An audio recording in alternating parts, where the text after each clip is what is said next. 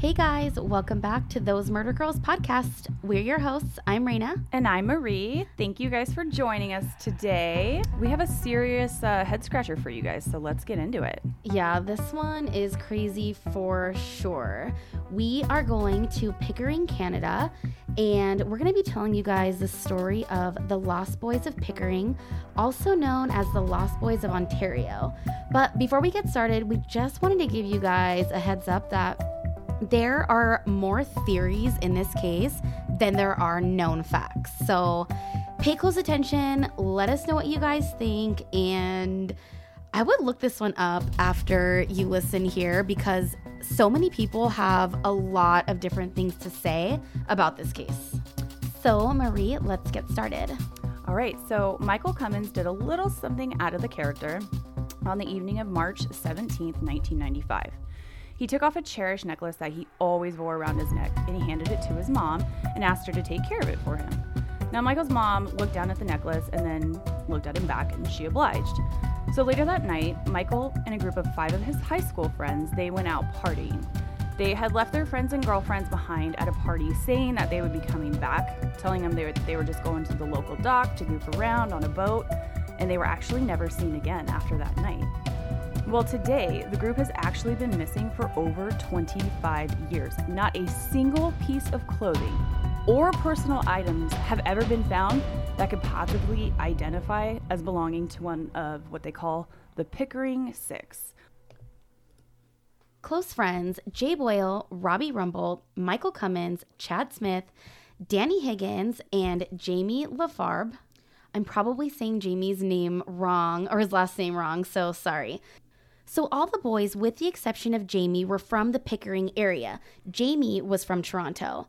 So on the night of St. Patrick's Day, they did what most high school teens do during spring break. They find a house that they can party at, more than likely with no adults, and they rage until the early morning hours. This is exactly what they did St. Patrick's Day 1995. So we did some research on St. Paddy's Day in Canada, and it's a very serious holiday up there to them. They take it very seriously. I know a personal Canadian, and yeah, he says they go pretty hardcore. So, I mean, the boys were probably having a grand old time, drinking it up and living it up. So they leave the party that they're at that night at around 12:50 a.m., which technically now makes it March 18th. The boys told their friends and their girlfriends that they were walking over to the Frenchman Bay's Marina, and 3 of them were actually caught on surveillance camera at about 1:48 breaking into the marina. So there are various accounts on who was actually caught on camera. One of the sources that I used said it was Michael, Jamie, and Robbie, but there are other sources that they name off other boys, but there's always only 3 of them seen. So they are seen walking onto an unoccupied boat within the Swan Marina, which was at the end of Liverpool Road. They walk away from the boat with beer in hand that was confirmed to have come from inside of the boat. And then they slowly make their way out of the camera's frame.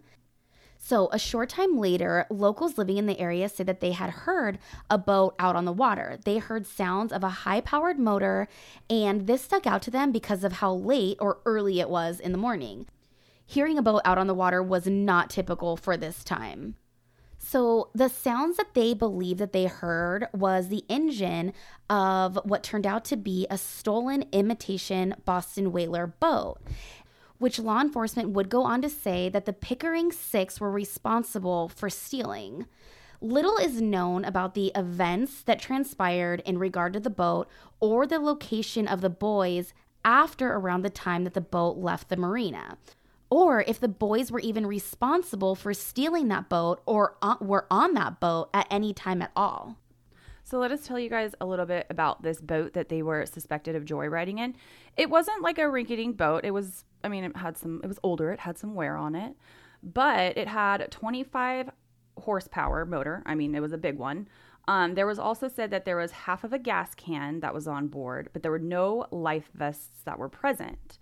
So the boats were reported stolen in the morning to the local sheriffs, but at the time, the sheriffs had not tied the boats to the boys.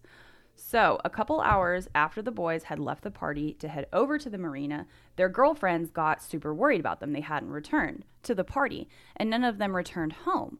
So the girls go to the police station, and it's a little around 2 a.m. to report the 6 boys missing. No reports were filed at this time.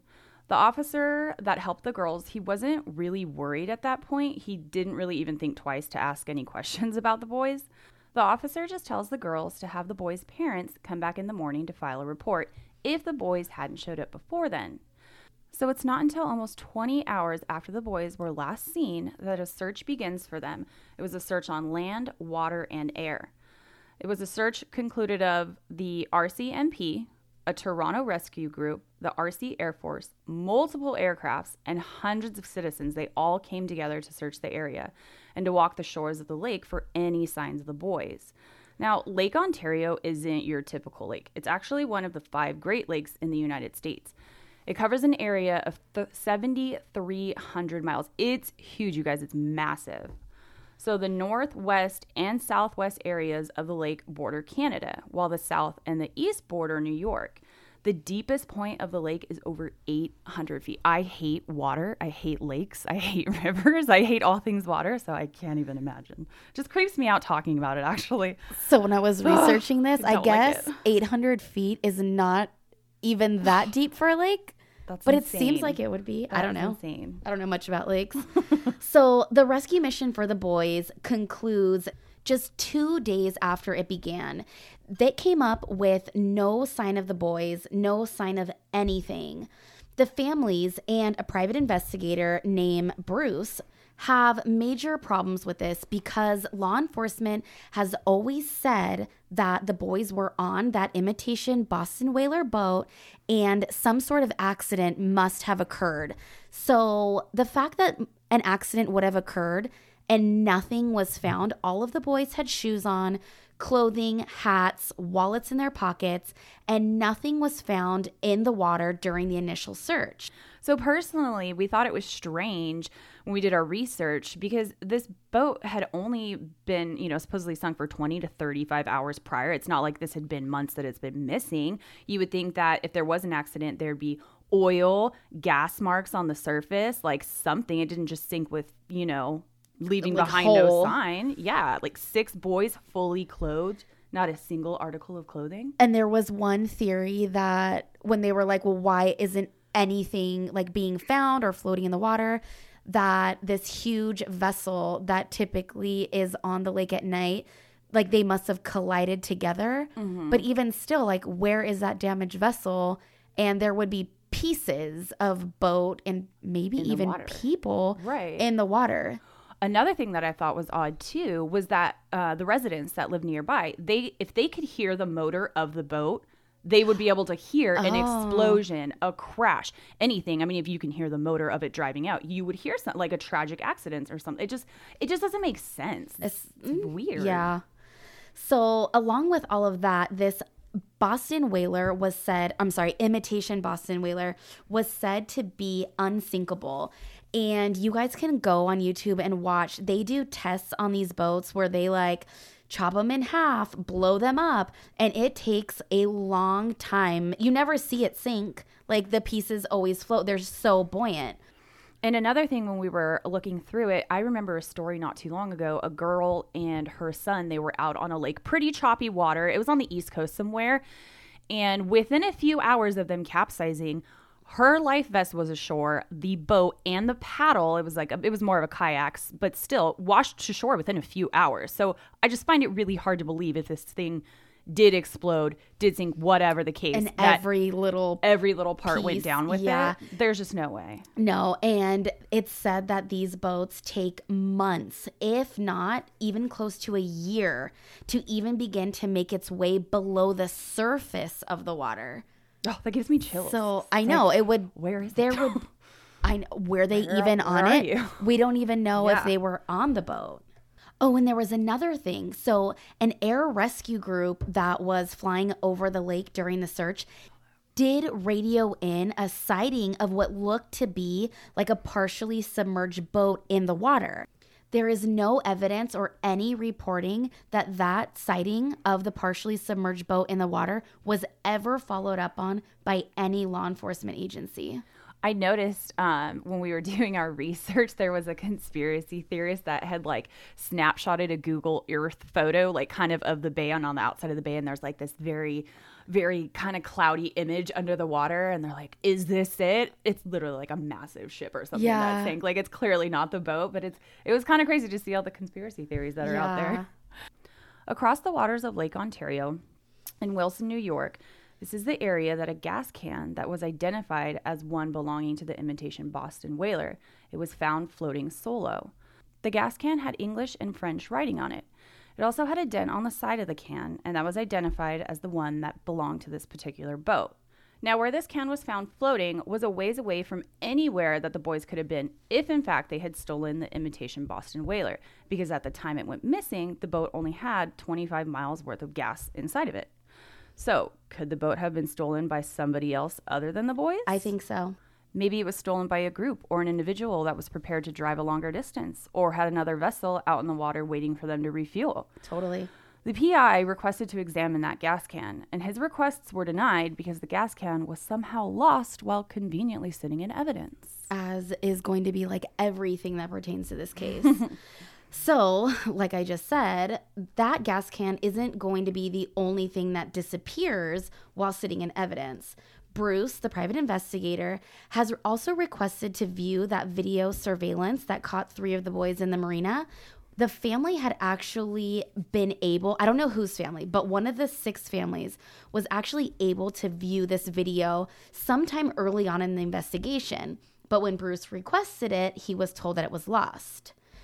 A pair of red Levi Strauss jeans that were documented as being found with bones actually entangled in them were described, and they were described to a T as the jeans that Jay was last seen wearing the night that he went missing. Jay's mom had bought him 2 pairs of jeans that she knows exactly were Levi Strauss. 1 pair was red and 1 pair was green.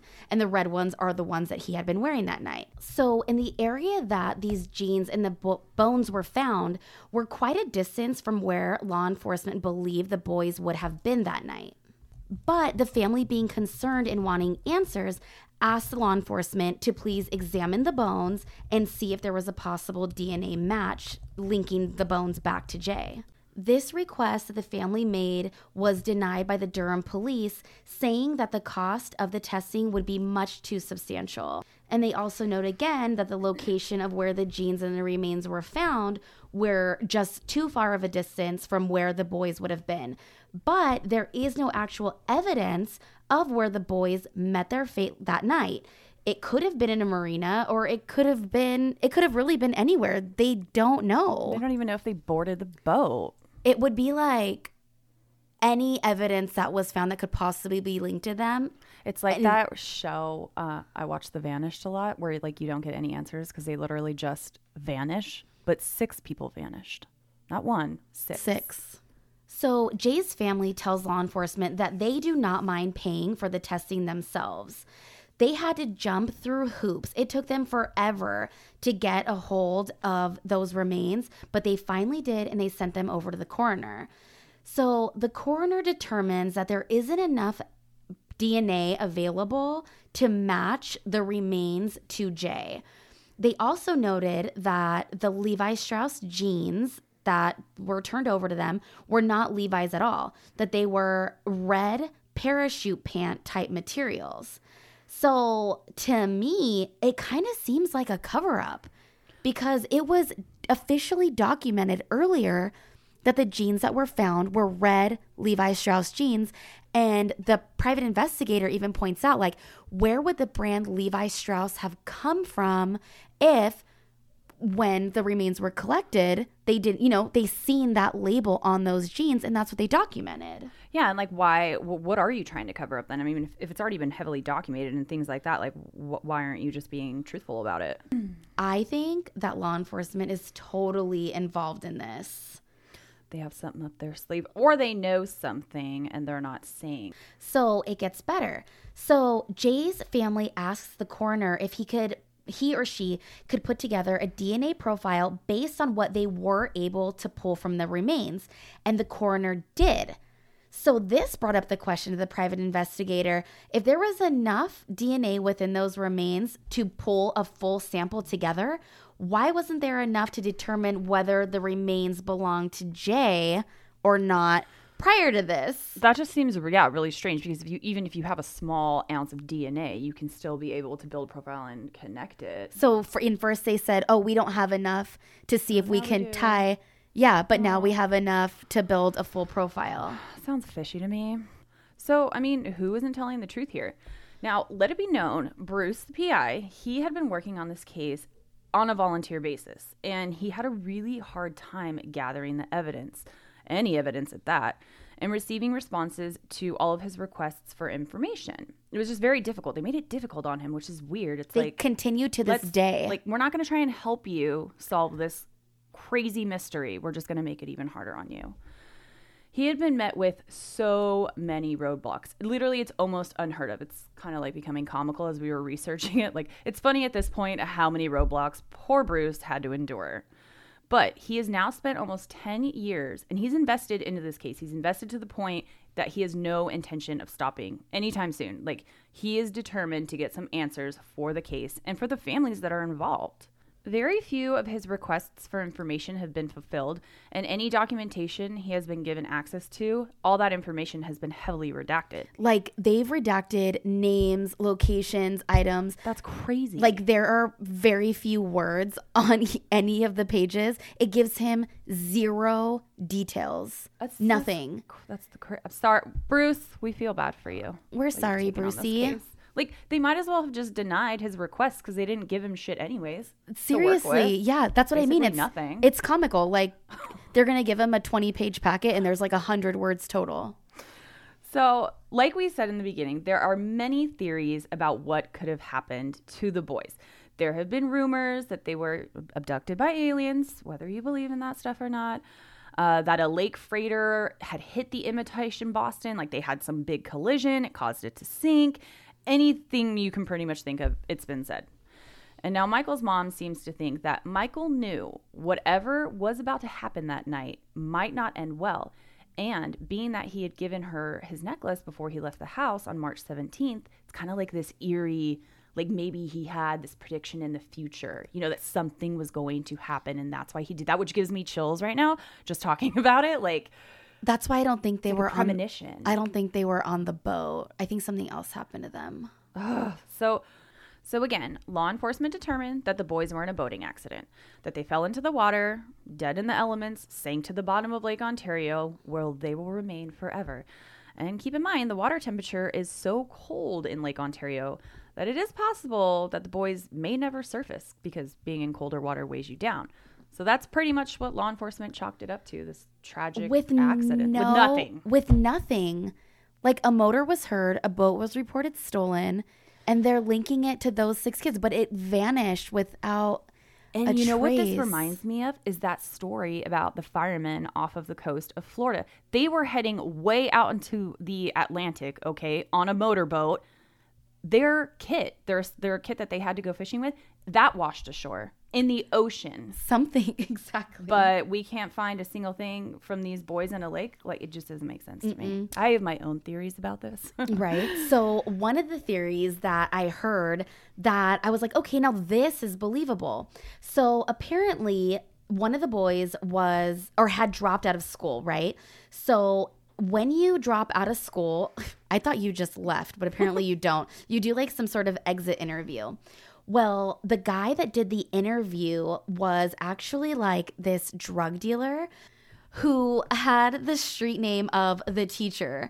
So he had this crazy long criminal record, and 3 of the boys actually went to the school that he worked at. So when one of the boys did his exit interview, it said that maybe he kind of like recruited him. Like, hey, you know what I mean? Like, I can help you make some like super fast money if you're interested. Like, this is what I do, because he was like into trafficking. I don't know. Well, and then what, like offed them all or something? Like killed them all? I don't know. Like, maybe they got set up with like a bad deal. No, I don't know. Theory. So this is a trip because I'm like, well, how did this guy have a job at a school if he had... That's true. Right? Hold on a second. Yeah. Who are we hiring? If he had this like lengthy record, well, I guess after you've been charged with a crime, you pay your debt to society, whatever that debt is, you can file a motion to have your record cleared. And it's kind of like a super quick process. Like it never happened. Like it never happened. Like you can get your record expunged here, but I mean, it's like a lengthy process. So this guy could have been hired at the school with them not even knowing that they were letting a criminal into their administration to deal with kids. So I don't know. It's just kind of weird. I think that is one of the theories that is most believable. Like instead of joining the army recruiting, we're recruiting potential drug dealers at the local high school. Right. Another thing that made me wonder was, okay, when they were at the party, everybody was drinking. They were like smoking weed, whatever. They weren't gone that long before the girlfriend or girlfriends went to the police department to report them missing. So part of me kind of just thinks like, did they know? And I don't know, and I don't want to accuse anybody, but did they know what they were going out to do to where... Like they knew that something was going to happen. Or that something could happen. So when they don't show up 2 hours later, like you just automatically go to the police? That is true. It was a very quick time after. Like there wasn't... Maybe the next morning, like, oh, the boys went out, they were drunk. Like, oh, they didn't come home in the morning. No. Like they were out there an hour and a half later. They're gone. Well, how do you know they're gone? It's weird. Isn't that weird? Yeah. So the private investigator, Bruce, he has filed a motion to reopen the case, and I really hope he gets it. But every time he goes to the police department or whatever department he goes to, they always tell him the only way to open up the case would be to have new evidence. And he's like, okay, well, you're not giving me any access to the old evidence or any of these reports. So how do I know what constitutes as new? Yeah. And they're like, bye, Bruce.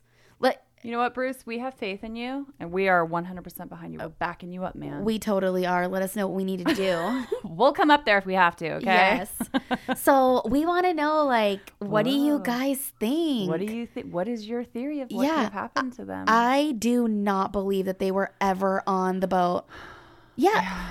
Totally go to the marina. Like, let's sell some beer. Like, there's fridges on those boats. I get that, but I think it's far-fetched. And where were the other 3 boys? Well, only 3 of them were captured on camera. Yeah, and I think it's extremely far-fetched that if it had exploded or sank, whatever the case may be, somebody would have heard it, especially if they heard the motors. And there would have been something in the water. There would have been a shred of anything, especially like I'm saying, like when you see these ships sink and stuff, the oil that comes out of them, the stains on the very top of the water. None of that. And nothing is secure. Not everything is secured on the boat. So if it sank, things would float up. Absolutely. I don't think they were in the water at all. What do you guys think? Let us know, DM guys. Us. Write it on our page. We want to know. Thank you guys for joining us today on this brand new episode. We're excited to see your guys' theories. Actually, I'm going to read through them. Totally. Head over to wherever you're listening to us now, please, and leave us 5 stars. And we'll see you back here next Friday. We hope you all have a safe weekend, and we'll see you then. Bye guys.